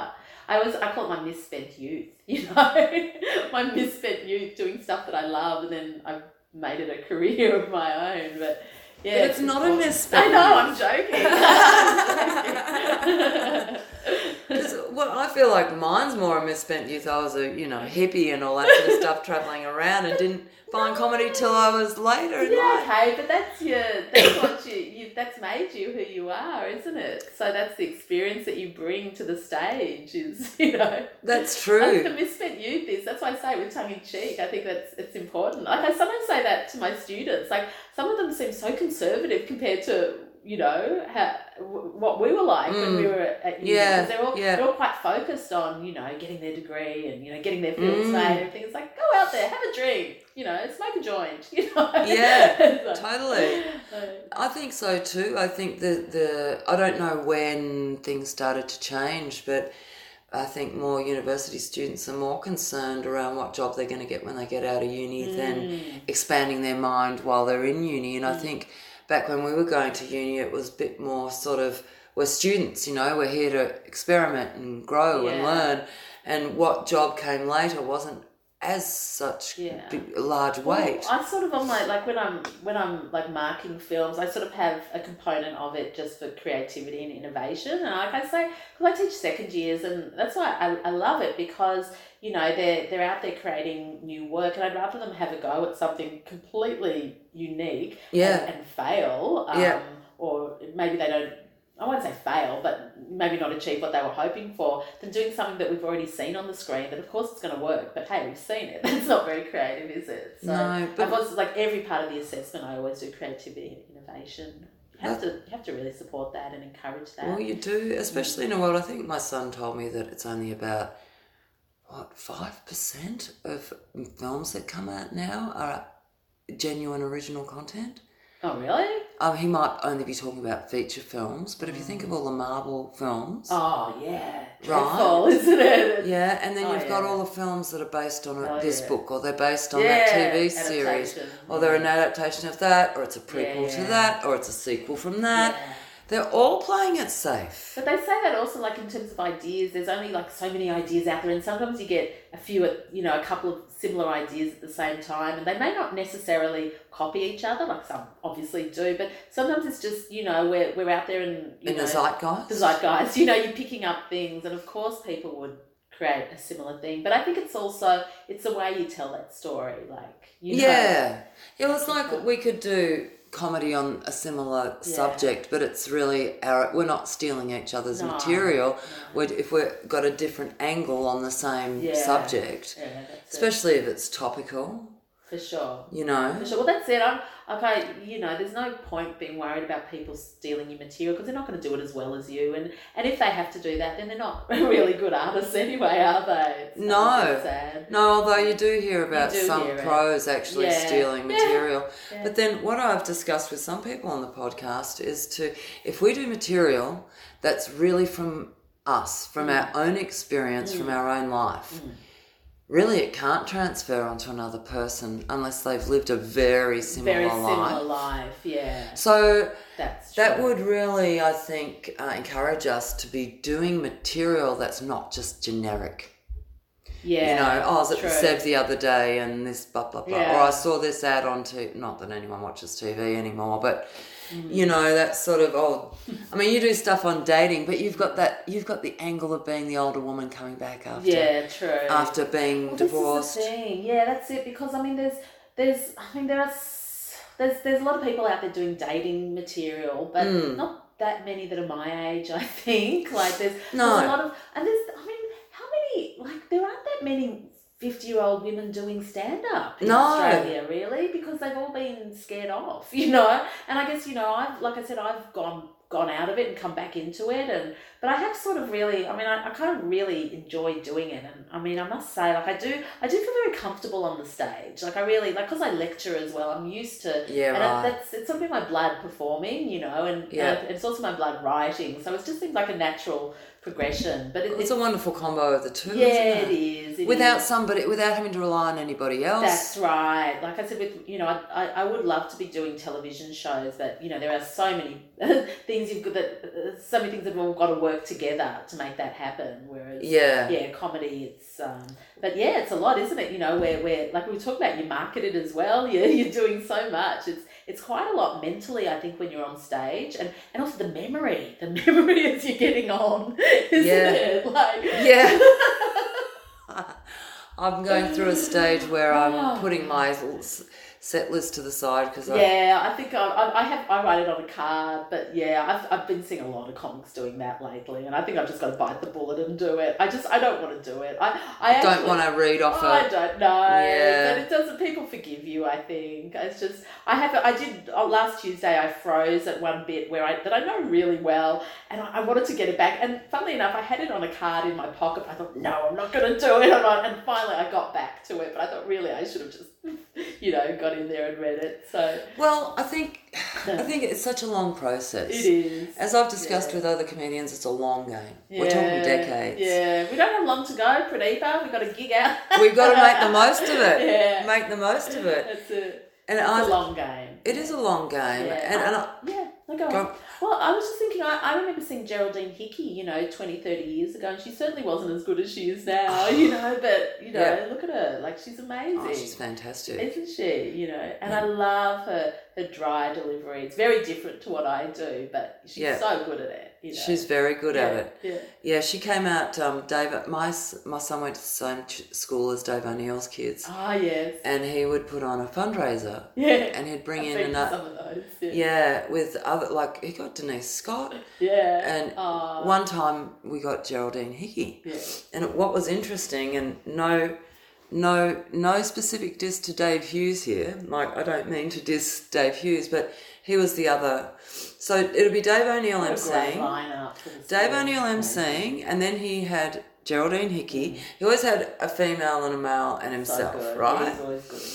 I mean, one year we had Celia Piccola, we had Denise Scott, we always had top level. Anne Edmonds, oh my God, she brought the roof down. And so one time we had Geraldine Hickey and we had Dave Hughes after her. And I remember being at school the next Monday at assembly, and I'd hear all these, wasn't Geraldine Hickey fantastic? Yeah. She was so good, and that slow burn kind of humour and da-da-da. Not one person mentioned Dave Hughes. Oh, poor Dave. I do love Hughesy too, though. Well, no, I'm not meaning to diss him. I know, but I think because she really was connects. She connects, doesn't she, with the audience? And perhaps it was all the mothers, so maybe the women were connecting with her style and all that sort of stuff, And it's Geraldine's not a mum. No. But she was still connecting as well. It's awesome. Yeah. Yeah. It's somehow that's a good comic. Somehow the women really dug her style. Yeah. And nobody dissed Dave Hughes. Maybe it was because they'd heard him already. And also maybe they didn't know Geraldine. So. I would imagine none of them had seen her before. Possibly. None of them said, I know her from before. Yeah. So it was like a breath of fresh air, this, different style to usual. Mm. Yeah, she's fantastic. So it's her own style. It really is. But saying it's a long game. Yeah. Back to, we're talking about list or no list. Yes. Yeah. Yes. I went through a phase where I had no list, and then I'd forget, right? Because I hadn't been experienced much, and if they didn't laugh at a gag, I'd freeze, and then you forget what your next line is. So then I'd start, because I don't have very good eyesight, and I've got long distance glasses on, I can't see if I write it on my hand. No, I couldn't either. So it was like, I'd have this little list in my back pocket just in case, but I don't always have a pocket, right? And you find that sometimes, just you're all dressed and you think, oh yeah, I look great today, and then you look and you're like, no pocket. Pocket. And then so sometimes just have it in my hand, but then having a piece of paper in your hand is bad. That looks bad, right? I don't even want to walk on stage with a piece of paper. No. But I've seen comics do it, and I think I'm just... So then I was like, all right, I've got my list. And then I'll be referring to my list, and then that was breaking the flow. Yeah. And ultimately, I think the place to get to is that you don't need your list, and it flows without a break. Exactly. And look, I don't know. Looking back, last week when I said that I did freeze, I think looking back, I wish that I did use the list, but you know what? I wanted to see if I could get it back, and it was an experiment. It didn't really work, but I think what I do, I have my full script, but then I have I write dot points just like Yeah. a few hours before I go on stage, and Yep. just so it's fresh, I Yep. think. And like very rarely will I use it, but you know, that's what I'm doing new material. It's like a security blanket thing. That's right. Yeah. But I think I went so blank that I also thought I couldn't even remember that I had it in my pocket. Oh, you know? really? Yeah. But I got it. Because like I said, I did know that material quite well. But you know, whatever. Did you just have to get on to a bit that you could remember, and then you went that from was there? it. I didn't start at the start of that bit. I kind of had to go a bit and then go back. It's like, so I sort of made it a thing, and then I did it. It wasn't the best, but you know, you do it. But that's why it's a long game. Yeah. Because you need all of these experiences. And I think to get to the point that you can do like 10 minutes, 15 minutes without looking at a list, that takes a lot of gigging to do that. It takes a lot. And also, at the moment, I'm doing a lot of stuff out of order because I'm moving things around a bit because I'm doing 10-minute spots around town, and that's going to be part of my 1 hour show. So, yes. And I sometimes change, you know, I put bits in, you know, like there's some good lines that can sort of fit in anywhere, so I always like to put them in. Yeah. But then the next time I might go in, I'm like, oh, okay, you know. Do it a bit differently. Yeah, you do it a little bit differently. So, and, you know, I normally like to think, well, if I say one word, that brings me to the next word. But then if you move that around, it changes it. So it's a lot of rehearsing as well. Like I do go over it a lot at home beforehand. And so do I. Yeah. I find that definitely helps a lot. Yeah, it does. But I think the reason it needs the gigging is because you can't recreate that. No. If you don't get the response, you've got to still hold it together, remember everything and keep going. It's like, oh, you didn't like that one? Okay, moving on. Yeah. You know, rather than getting, oh, I didn't like it. Exactly. Sometimes it's weird, like, but it's also a different crowd is always going to be totally different. So, you know, some stuff that might work at, you know, King of Tonga might not work somewhere else, you know, and you wonder, you know, and it could just be that it's a smaller room. It could be anything. You don't know. You don't know what it is. You just, you know, but if you know that it's worked somewhere else, then you think, all right, I'm going to try it again. Yeah. And sometimes it could just be a matter of changing the words around a bit or pausing. And that's experience too, isn't it? Like working with different crowds. And like I did, what's the venue? The one, Paul Sharplin's at Gorilla. The Gorilla, yeah. And it's such a small room. Yeah. And I thought, and I'm, you know, quite a big performer. Like I'm used to sort of big stage and being quite energetic. And I thought, it's a small room, I'll bring it down. But I sort of learnt sometimes, you know, there weren't many in the crowd.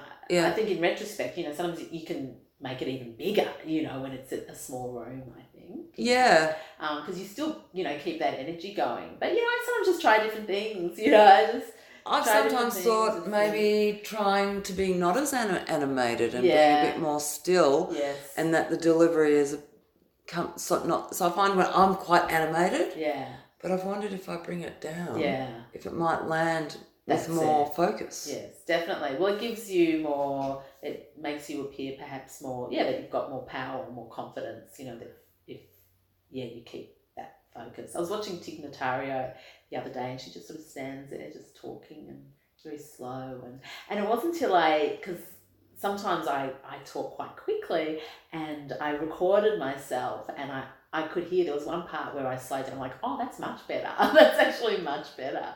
Well, the other thing about pauses, people are really important. They are important. They emphasise certain words, and they create rhythm, and they give the audience a moment to laugh and process and, you know, think about it, you know, and then you move into the next bit. And everybody you can understand easier if you speak more slowly. I think I'm just more like that anyway. But I think I might be distracting. By being more animated, might be distracting, or keep the animation for certain bits. Yeah, for sure. You know, but I think that's what we've got to play with, and there's only one way to find out if it works. You know, I was going to ask, which venues have you, besides your own room, which venues have you been gigging at? Where have I been gigging? So I said Resistance. Yeah. I'm doing George's in Fitzroy. When's that gig coming up? It's on Wednesday. Okay. I won't be releasing this till Thursday, so sorry. That's all right. But yeah, I'm sort of, and then I actually got asked to do Gasso, but it was on Tuesday, and I don't want to do more than one gig, especially when it's my room. I don't want to leave my own. No. If it's the same night. No. I get you. So, I've seen, some people are doing my room and they're coming from another one. It makes me a bit anxious too,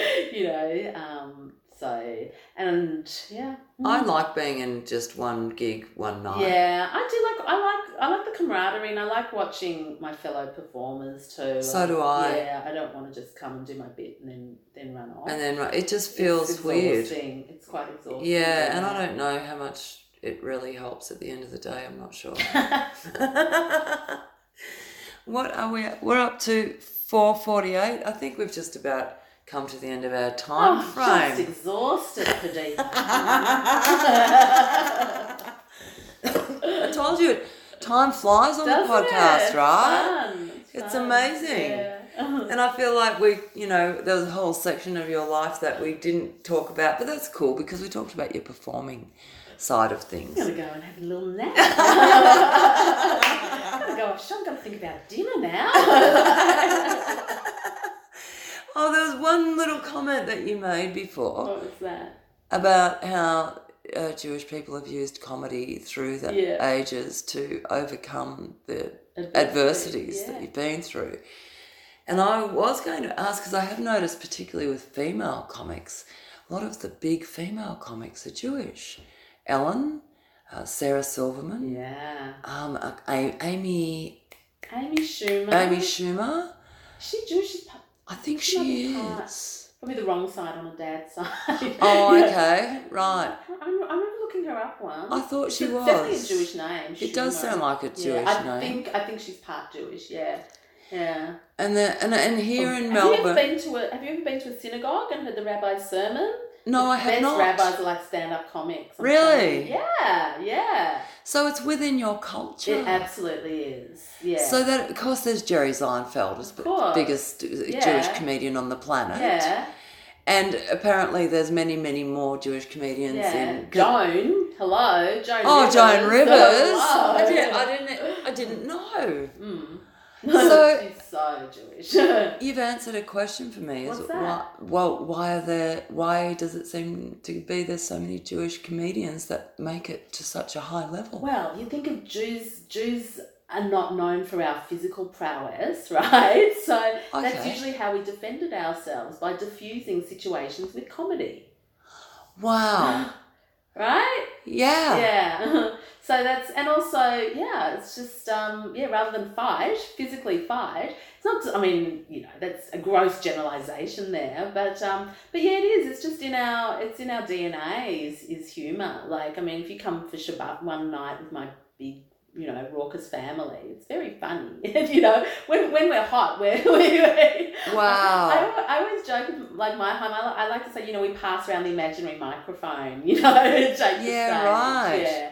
Yeah. Oh, you've really answered something I was wondering about why Jewish people were so prominent. Some of my friends comedy. that have nothing to do with the arts are just so funny. Some of my friends, my dearest friends, I gravitate to the funny ones. Absolutely, because they make you feel good. Make you feel good. It's easier to cope with life, isn't it, when you can laugh about. Absolutely. The shit that goes down. So. Absolutely. I was actually listening to Joe Rogan interview an author who said that as he was growing up, he was talking about working class, but people doing jobs, right, that went at work. When he says working class, he was talking about cooks and, people that are doing trades, right? That was his description of it, right? And he said, because you either laugh together or you fight as men. And he said, as long as we were laughing and that... Yeah, isn't that interesting? And of course the humour was more around taking the piss out of each other. Yeah. And the situation. And the way that they gained status was by making each other laugh the most. Yeah. And that if it wasn't going to be that, good. then it was going to be fighting. And then he said, wouldn't it be awesome if we did more laughing and less fighting? And wouldn't it be awesome if we did all laughing and no fighting? Yeah, for sure. Maybe we could be a part of creating that world. Let's go to Russia. Well, you get out the front line and crack a few gags. Well, that's what Mel Brooks used to do. I think Mel Brooks, fought in the Second World War, and he was like in the trenches, Americans on one side, the Germans on the other. And he did his, an Al Jolson impersonation, and then he heard over the trench, yeah, good. Are you serious? Could you imagine Mel Brooks Spani? How I love you. I reckon that instead of doing wars, they should get out there and just go top this. That's it. And give you best five. And then the other team's got to push forth somebody and they've got to give their best five. We could solve some world problems right there. Yeah. Have you ever seen that South Park episode where they'd go up and dance and you'd have to do a dance back, and if yours wasn't, you just got served? Remember that? Yeah. Get out on out of the trenches and serve each other, and then find out who wins, and then they get that bit of land. That's it.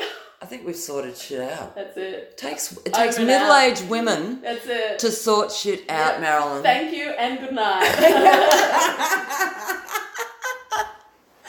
Before we go, tell us again about your show. Okay, so it's MILF Next Door. We'll be on at the Classic Southside. You can get tickets via the Comedy Festival website. Make sure you put down MILF Next Door Marilyn or MILF Next Door Comedy. You might end up on Pornhub instead of Melbourne International Comedy Festival. And also come to the King of Tonga. Classic Southside's in Elsternwick. King of Tonga is Tennyson Street, Elwood. So hope to see some of you out there. Fantastic. Come and say hi. Yes, come and say hi to Marilyn. She was the gorgeous looking MILF. With her sexy glasses on. Oh, thank you. No, I don't know if I wear my glasses. Maybe. Maybe. If on request, maybe. I tell you though, you look gorgeous. They've got animal print on the glasses frames. They do, don't they? Yeah, together with your gorgeous nails, you're nailing it, girlfriend. Nailing it. So I say I'm not a cougar, I'm a predator. I love that. Thanks so much. It's been awesome. Darling. Thanks for coming. And I look forward to emceeing, and I look forward to your show. Yay. Yay. See ya. Bye. Marilyn captured me with her story from the moment we started. I had no idea that she studied film and television in the US and that she worked on Seinfeld. Oh my God, amazing. She also toured with Buddy, the Buddy Holly story here in Australia, as a performer/actor. All of this while being a good Jewish girl. Amazing. I had no idea of Marilyn's rich writing and performing background when we gigged at Yes All Women's together. And I'm so glad we did this podcast so I could find out. Now don't forget to go and see her show, The MILF Next Door. And don't forget to come and see my show with Artie Vincent and Lisa Gattenby, Misunderstanding. I'll put the links to both of the shows in the liner notes of the podcast. Now, since Marilyn studied in the US, and this is quite a thin connection, I'm going to play you out with an old Cosmic Egg song called Mr. Corporation, since that's where corporate cultures come from. Thank you so much for listening, everyone. And if you like the podcast, please give me a good rating on Spotify or Apple or wherever. It really helps. And now, without any further ado, here's Mr. Corporation.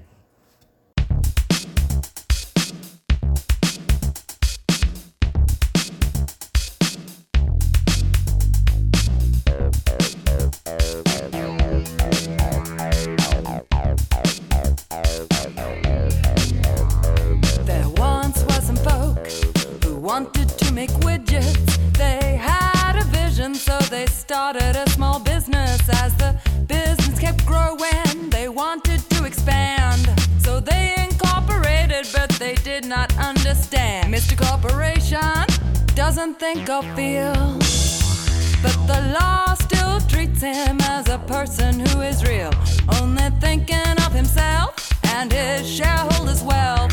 No guilt, no remorse, no concern for no one else. Mr. Corporation, richer than a nation. You're killing off the earth in your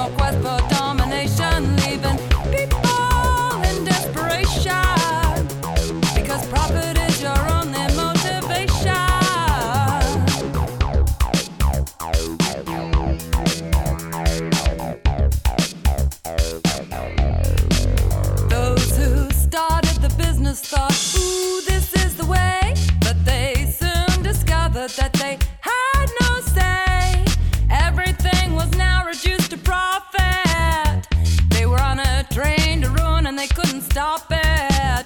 They were the shareholder slave, forced to pay minimum wage to a child in the third world, only 12 years of age. Pollution was pouring into the river, so at a price, drinking water was soon delivered.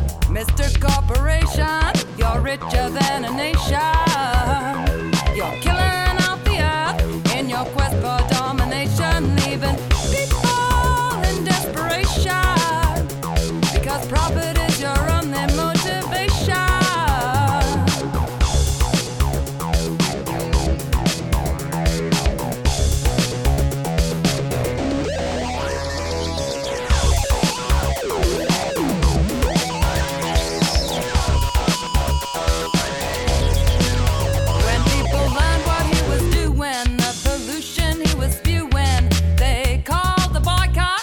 Customers he was losing, sales were going down. He wanted to know why, cause that's the only thing that can make a corporation cry. Mr. Corporation needs a transformation. What could he do to fix his situation? So he called up the green groups to ask for some advice. Now future generations won't have to pay the price.